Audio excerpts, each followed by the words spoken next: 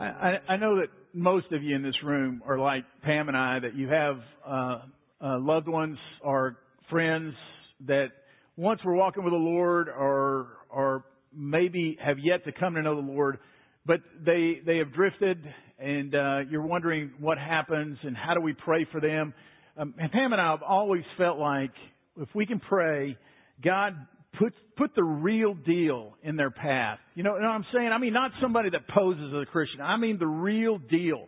God put the real deal, because you see, we got a lot of posers that claim to be Christians, but yet there's a struggle in their life that just doesn't add up. But man, when the real deal is there, somebody must look at it and they must evaluate. And I've shared this before, but it's been said before that most people come to Christ because of Christians, but most people who don't come to Christ, it's usually because of Christians and those that give a false view of what it means. So we always pray, God, put the real deal in their path. And of course, God always comes back when we pray that prayer to say, are you willing to be the real deal? Are you the real deal? And the real deal is that person that is exemplifying the life that God intended, that we see in the Word and what His Spirit produces in us. And we started a walk into 1 John, and we're going to be there today. 1 John chapter 2, verse 15 is where we're going to start at. But let me kind of bring you current. Some of you haven't been here. You may be new to Central, and I want to bring you current. You that it's been a few weeks because of Father's Day and because of Vacation Bible School. So let me bring you current a little bit.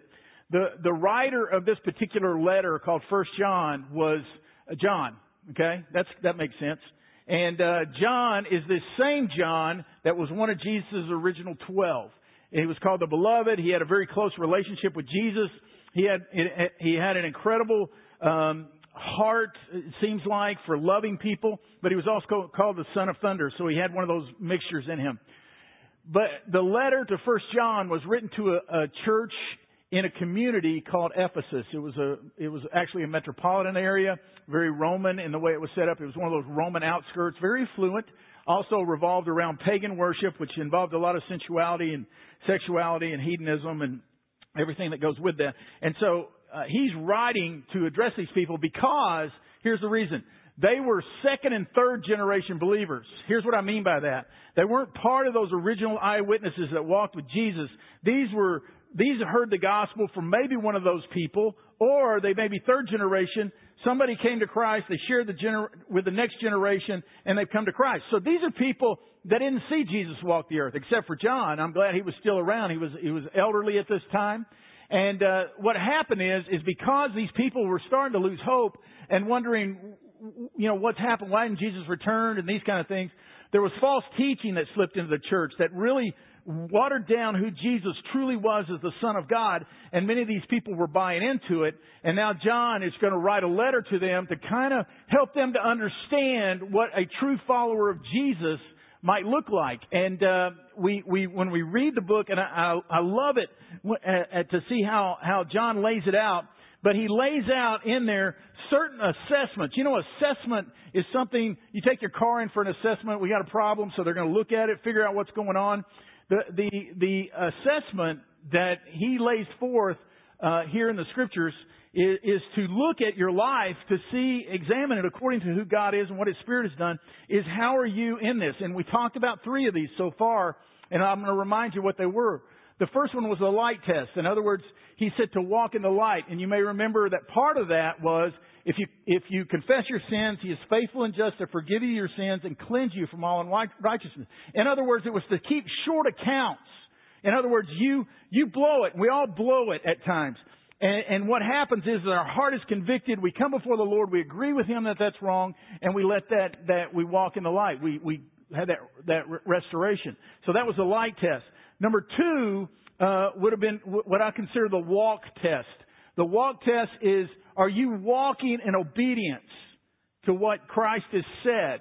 A life that is following after Him will begin to resemble Him. And are you walking in obedience with that? Okay. The third one was what we call the love test. Isn't that a good one? That a true follower of Christ is going to love those who are other followers of Christ. By this shall all men know that you're my disciples, by the love you have one for another. So it's the love. Do you have a love for other? Are you one of those bitter, cantankerous, can't get along with anybody kind of people? And I don't know any in this room that way. but do you have a love for others? So there's the love test that came with that. So I want you to turn with me to 1 John chapter 2, verse 12, and we're going to pick it up here, and we're going to read through into verse 17. And here's what it says. I am writing to you, dear children, because your sins have been forgiven on account of His name. I am writing to you, fathers, because you know Him who is from the beginning. I am writing to you, young men, because you have overcome the evil one. I write to you, dear children, because you know the Father. I write to you, fathers, because you know Him who is from the beginning. I write to you, young men, because you are strong, and the Word of God lives in you, and you have overcome the evil one. Let me stop there just a second, because that seems like a weird kind of writing. There's a possibility of two things. One, it was either a poem that was drafted, or it was a first century worship song that existed. Because of the poetry and the repetition of what is here, you can see that. But there's a lot of meat in there, and we'll unpack that in just a second. Verse 15. Do not love the world or anything in the world. If anyone loves the world, love for the Father is not in them. For everything in the world, the lust of the flesh, the lust of the eyes, and the pride of life comes not from the Father, but from the world. The world and its desires pass away, but whoever does the will of God lives forever. We're going to kind of unpack this for a few minutes and look at two more of these assessments that John lays forth.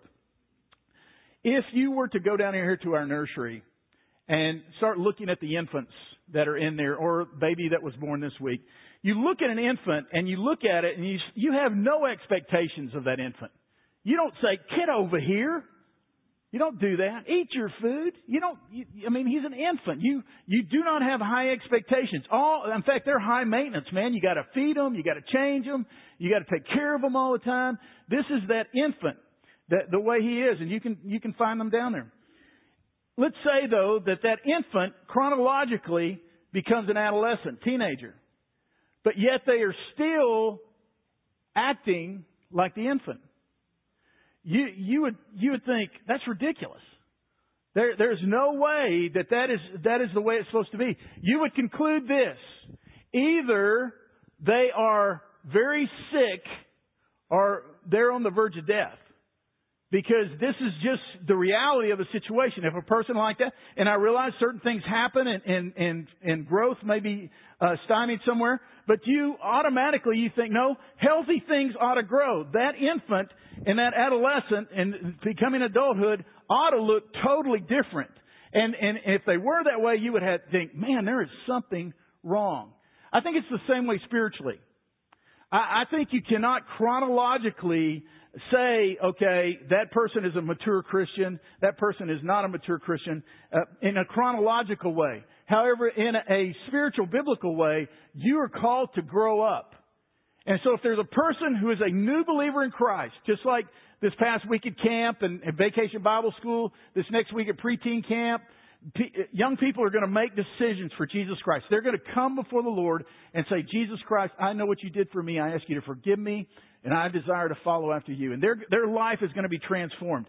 The expectations of a new believer in Jesus Christ should not go too high, because they are coming out of a world that has been one way, and they're being transformed. It's like a person that's had a heart transplant, okay? They just had a heart transplant. We don't get them out from under the anesthesia and say, okay, man, go eat what you want to, do what you want to, just go. No, you put them in ICU, you watch them, you protect them. You know that heart's got to take root. You know everything about them has to take place. And then finally, you are able to release them. And so, spiritually, it's the same thing. However, if there's a person who says they're a follower of Christ, and they have been a follower of Christ, they would tell you for years or since childhood, and they're now in adulthood, and there has been no picture of growth in their life spiritually, I would conclude either they didn't know Christ or they're very sick. And this is what John is saying here. We're going to look at this a little bit. And so I want to just unpack this with you and see these two assessments that John lays out here. Notice, first of all, in verse 12, he says, dear children. Dear children is in verse 12. Keep your Bibles open. This will help you out. In verse 12 and verse 14, he uses the term dear children. That's the English translation. But these are actually two different words. The words in verse 12 mean born ones. And the ones in verse 14 actually mean those under instruction. So there are two different words here. So many people believe the first time he says dear children, because John has such a tender heart for the people, he's covering the whole gamut. And he says, you understand forgiveness for His name's sake. That is so important. The Bible says in the book of Acts, there is no other name given among men under heaven by which you must be saved. The name of Jesus. It denotes His character. It denotes who He is. And we come in His name. And this is huge. I had my neighbor down the street several years ago. He was going to go back to California and live there for a season, so he was going to lease his house out. Well, there was a pastor that is an acquaintance of mine, and I say acquaintance. We know each other, that kind of thing. And he saw that this house was for lease. He went down there to that house, and he's talking to him. And I know my neighbor says, well, you must know Mark. Oh, yeah, I know Mark. I know, he's a good friend and this kind of stuff. And so he leased the house on my name, only to leave a $4,000 indebtedness when he had to get out of the house. That frustrated me, man. Sticks and stones will break your bones, but words will never hurt you. That guy was depraved. It is painful when somebody rubs your name, messes your name up.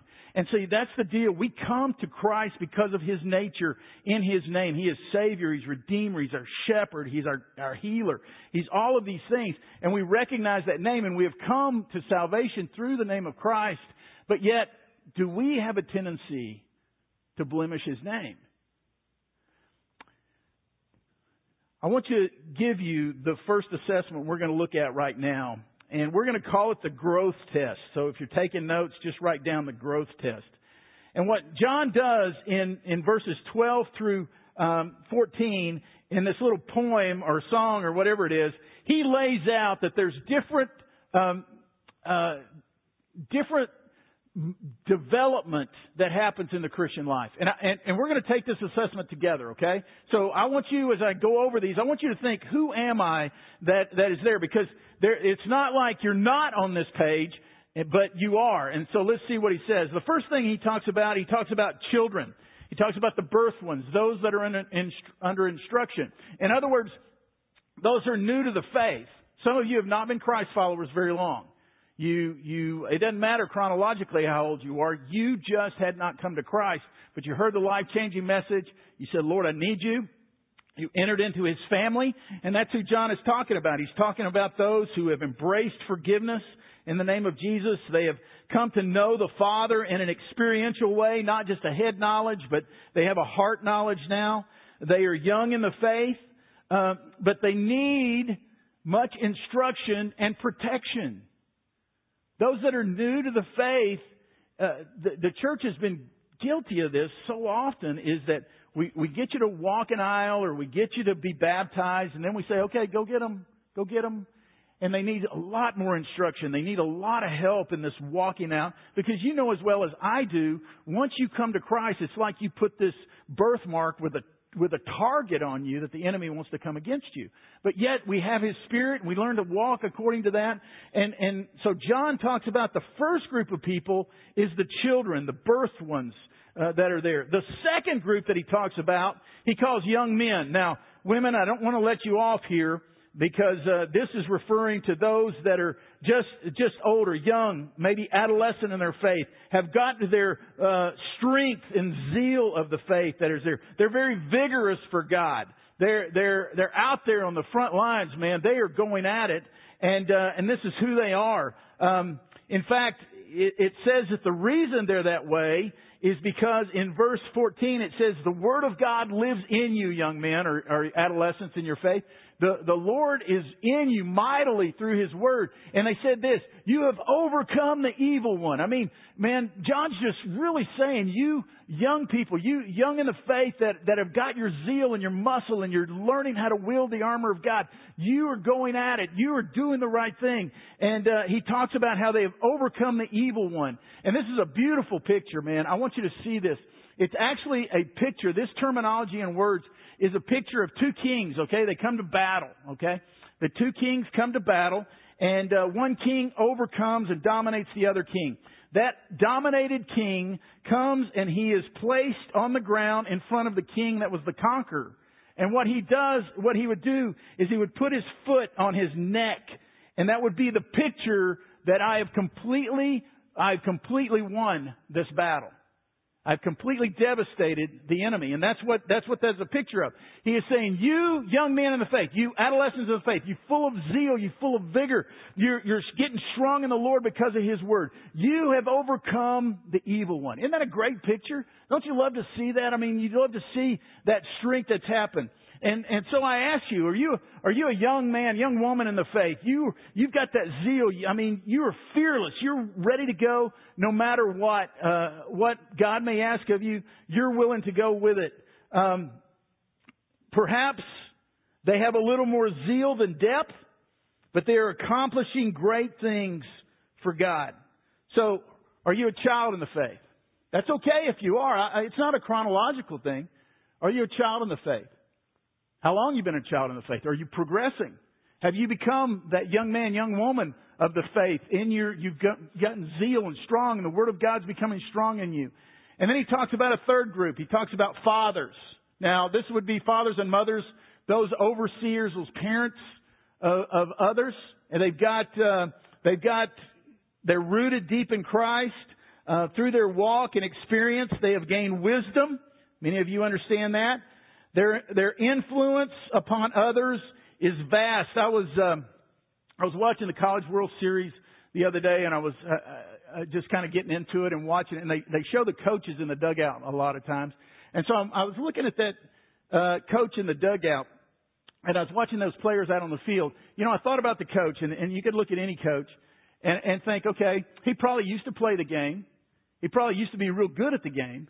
He probably excelled probably to be where he is. But now, because of where he is, he's more in a place where he's not out there on the field playing, but it's time for him to let others do that, and he gives the instructions from where he is. But yet when they win, he wins. And so those who are parents in the faith, those that are fathers and mothers of the faith, and some of you, this will resonate in you because, once again, it's not chronological, but it's seasoned experience of life.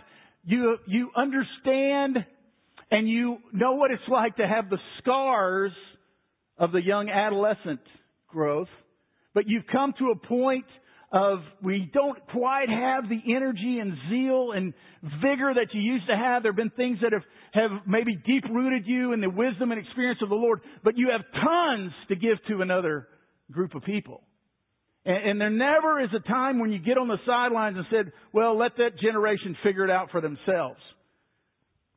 I've come to the conclusion that one of the best things I can do in this season of life that I have is to help equip others to be able to do what God has called them to do.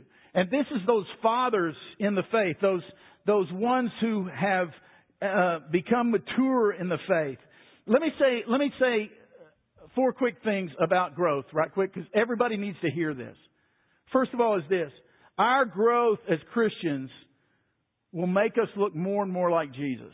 Now, I'm not talking beard and sandals, robe. We've gone through that in our culture. I'm talking about the character. I'm talking about the humility. I'm talking about the service.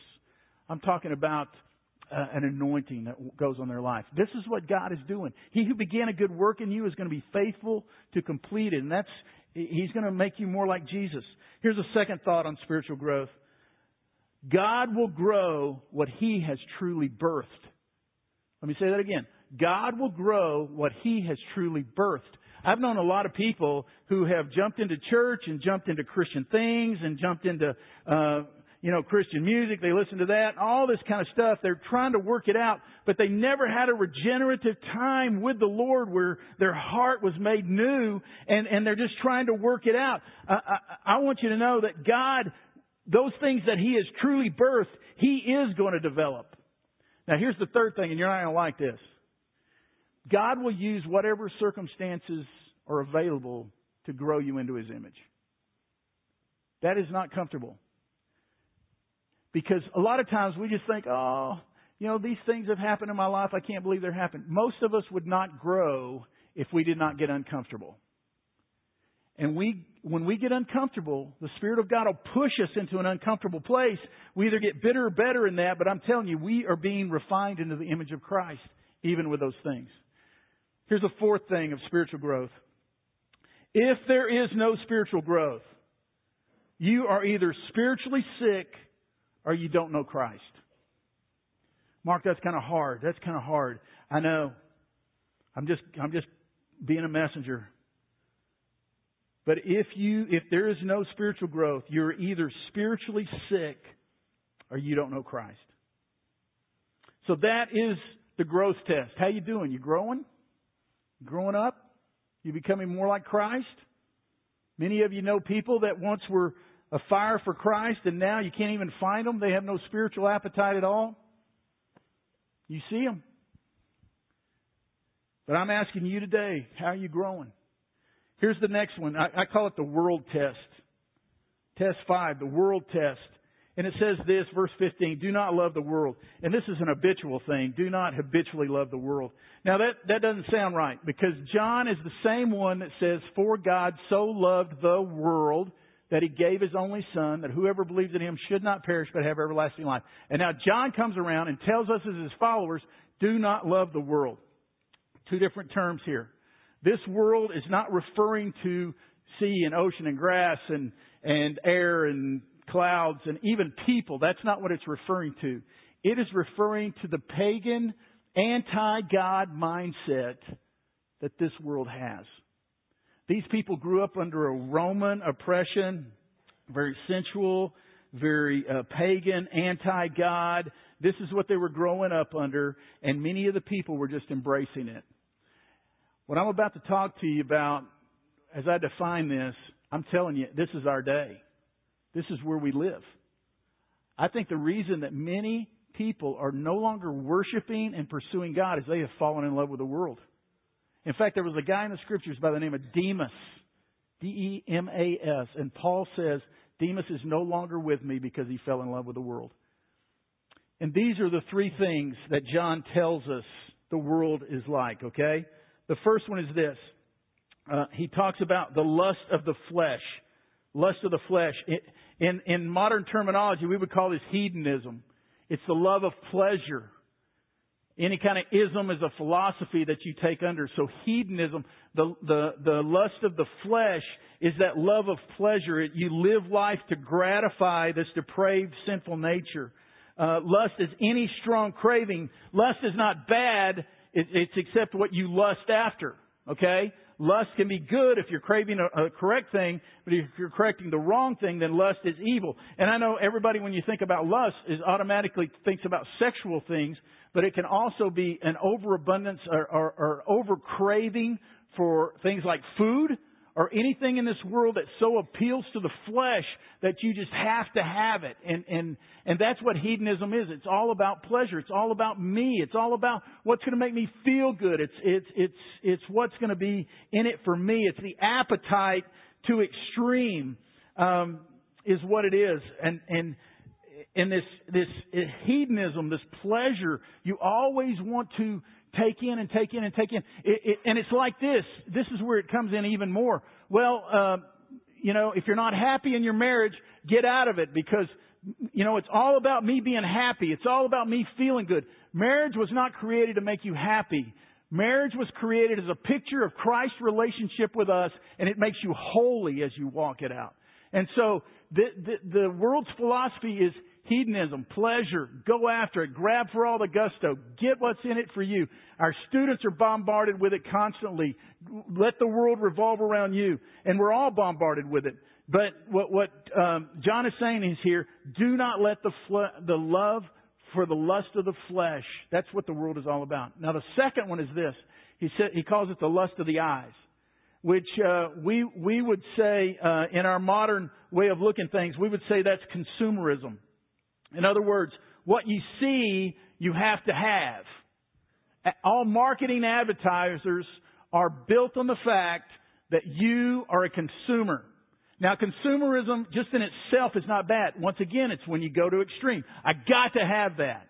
I got to have that. I got to have that. And we feel like our family has to have that. My kid has to have that. We got to have that. Everybody else has one. We got to have one. And this consumer mindset just comes. We don't even know what we want until somebody tells us what we want. And that's where consumerism is. Jackson Brown Jr. wrote a little book that many of you may have read at one time called Life's Little Instruction Book. It was a New York Times bestseller, and one of his lines said this: I've learned that if you give a pig and a boy everything they want, you'll get a good pig and a bad boy. And that's usually the truth. You know, we think, I got to have that. In other words, you're under the control of that old nature so that you got to have it, you got to have it, you got to have it. And like I say, advertisers bank on this. And it's like this. Here's the question I ask you about your consumerism today. Do you own your stuff or does it own you? Do you own your stuff or does it own you? I mean, that's a question you've got to ask. Do you really have to have that, knowing that in 6 months? I tell you what, I don't know what's popular until I go to the grocery store and then I see on the magazine rack before I check out. They tell me what I need. So that's all I got to do. And every month there's a new diet. Every month there's a new something. You know, I'm being facetious, but that's where the consumerism gets you.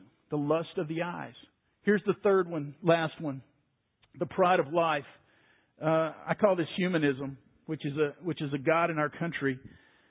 Humanism basically is this: the world revolves around me. I don't care what Copernicus said about the sun. It revolves around me. It's all about me. I can do it. I can do it on my own. I don't need God. I don't need other people. I am who I am. And humanism, you know some humanists. They're atheists at the core. They just believe that they can do it all themselves. And we so often fall into that trap of the humanism. It's kind of like this. I've shared this before, but I share it with you again. Dog and cat theology. You have a dog. How many dog owners in the house? Okay, yeah, good. A dog thinks this: you feed me, you water me, you take me for a walk, you groom me, you give me a shelter. Man, you must be God. Cat owners, okay. You know exactly what I'm about to say. You feed me. You give me water. You groom me. You give me a place to stay. I must be God. And you know what I'm talking about. And what happens in humanity is there's dog and cat theology. For the true, not that dogs are any better than cats.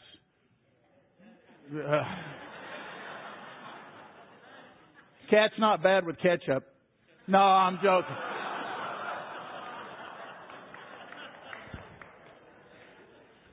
But there's certain people that the dogs, you know, God, you take care of me. You are everything. And then there's other people that said, man, I must be really something. Must be really something. And that's that humanism that comes in. These three worldviews are as pertinent today as John saw them that day. You see hedonism, love of pleasure, man. That is what we're built on. And then there's consumerism. And then there is humanism. And these three things, John says, do not love the world, the things of the world. And then he says this: those things are passing away. You got to know those things are passing away. But the one who habitually does the will of God, he is the one that lives forever. Temporary, forever. And that's what he lays out. So, the world test. How you doing? I mean, I'm the first one to be honest to say, depends on when you ask me. You know, the flesh is strong, isn't it? Good night.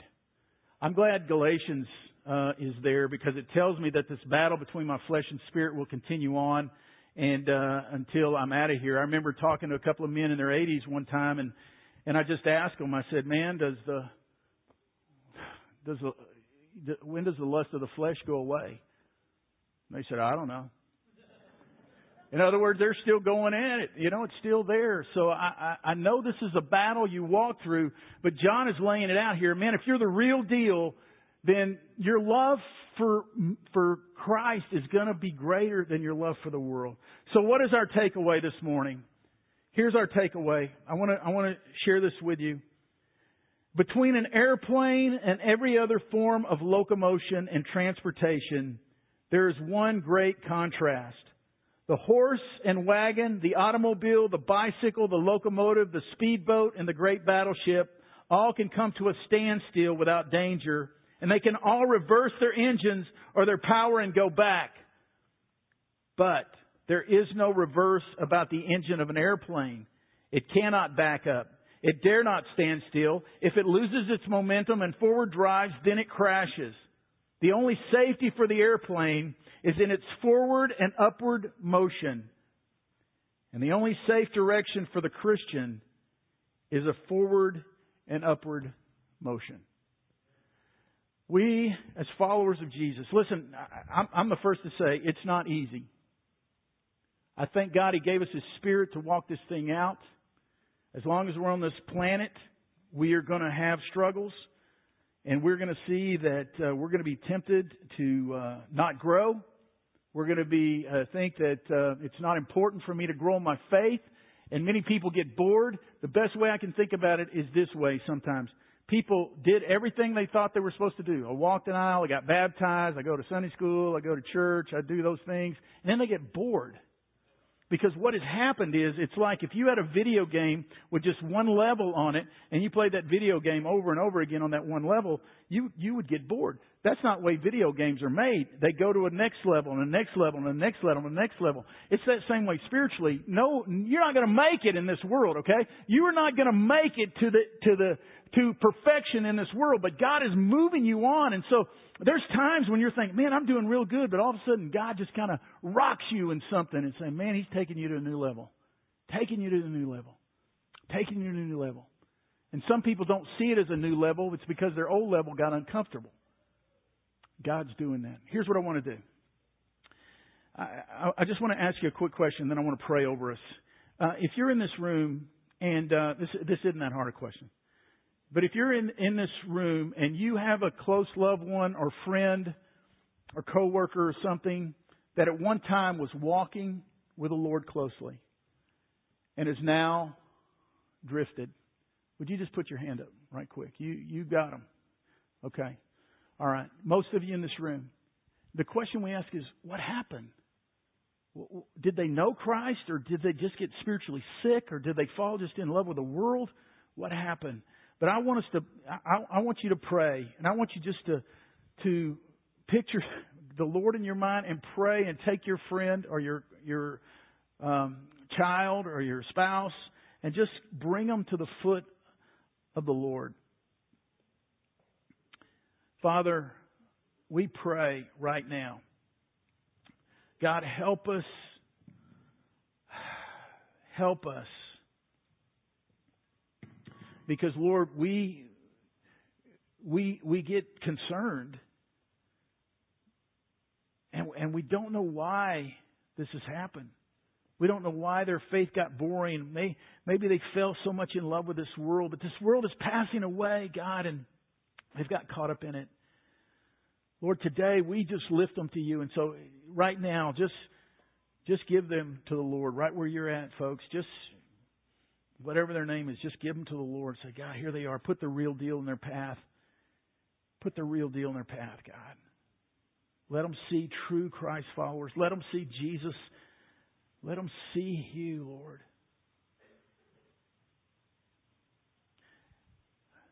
And then I want you to pray one more prayer with boldness before the Lord. Are you willing to pray, God, make me the real deal? Lord, I know some days I stumble.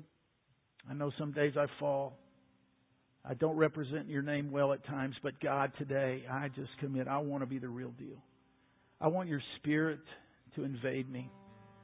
I want to walk with you and know you intimately.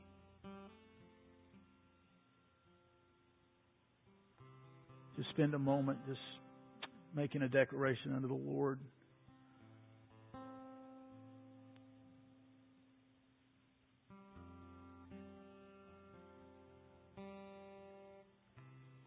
I'm going to ask you to pray one more thing. Our students just got back from camp, and it's a great week. But you know as well as I do that a lot of times zeal and emotion can burn. And we're going to pray, God, seal what you've started. Let revival happen on campuses because of what you did.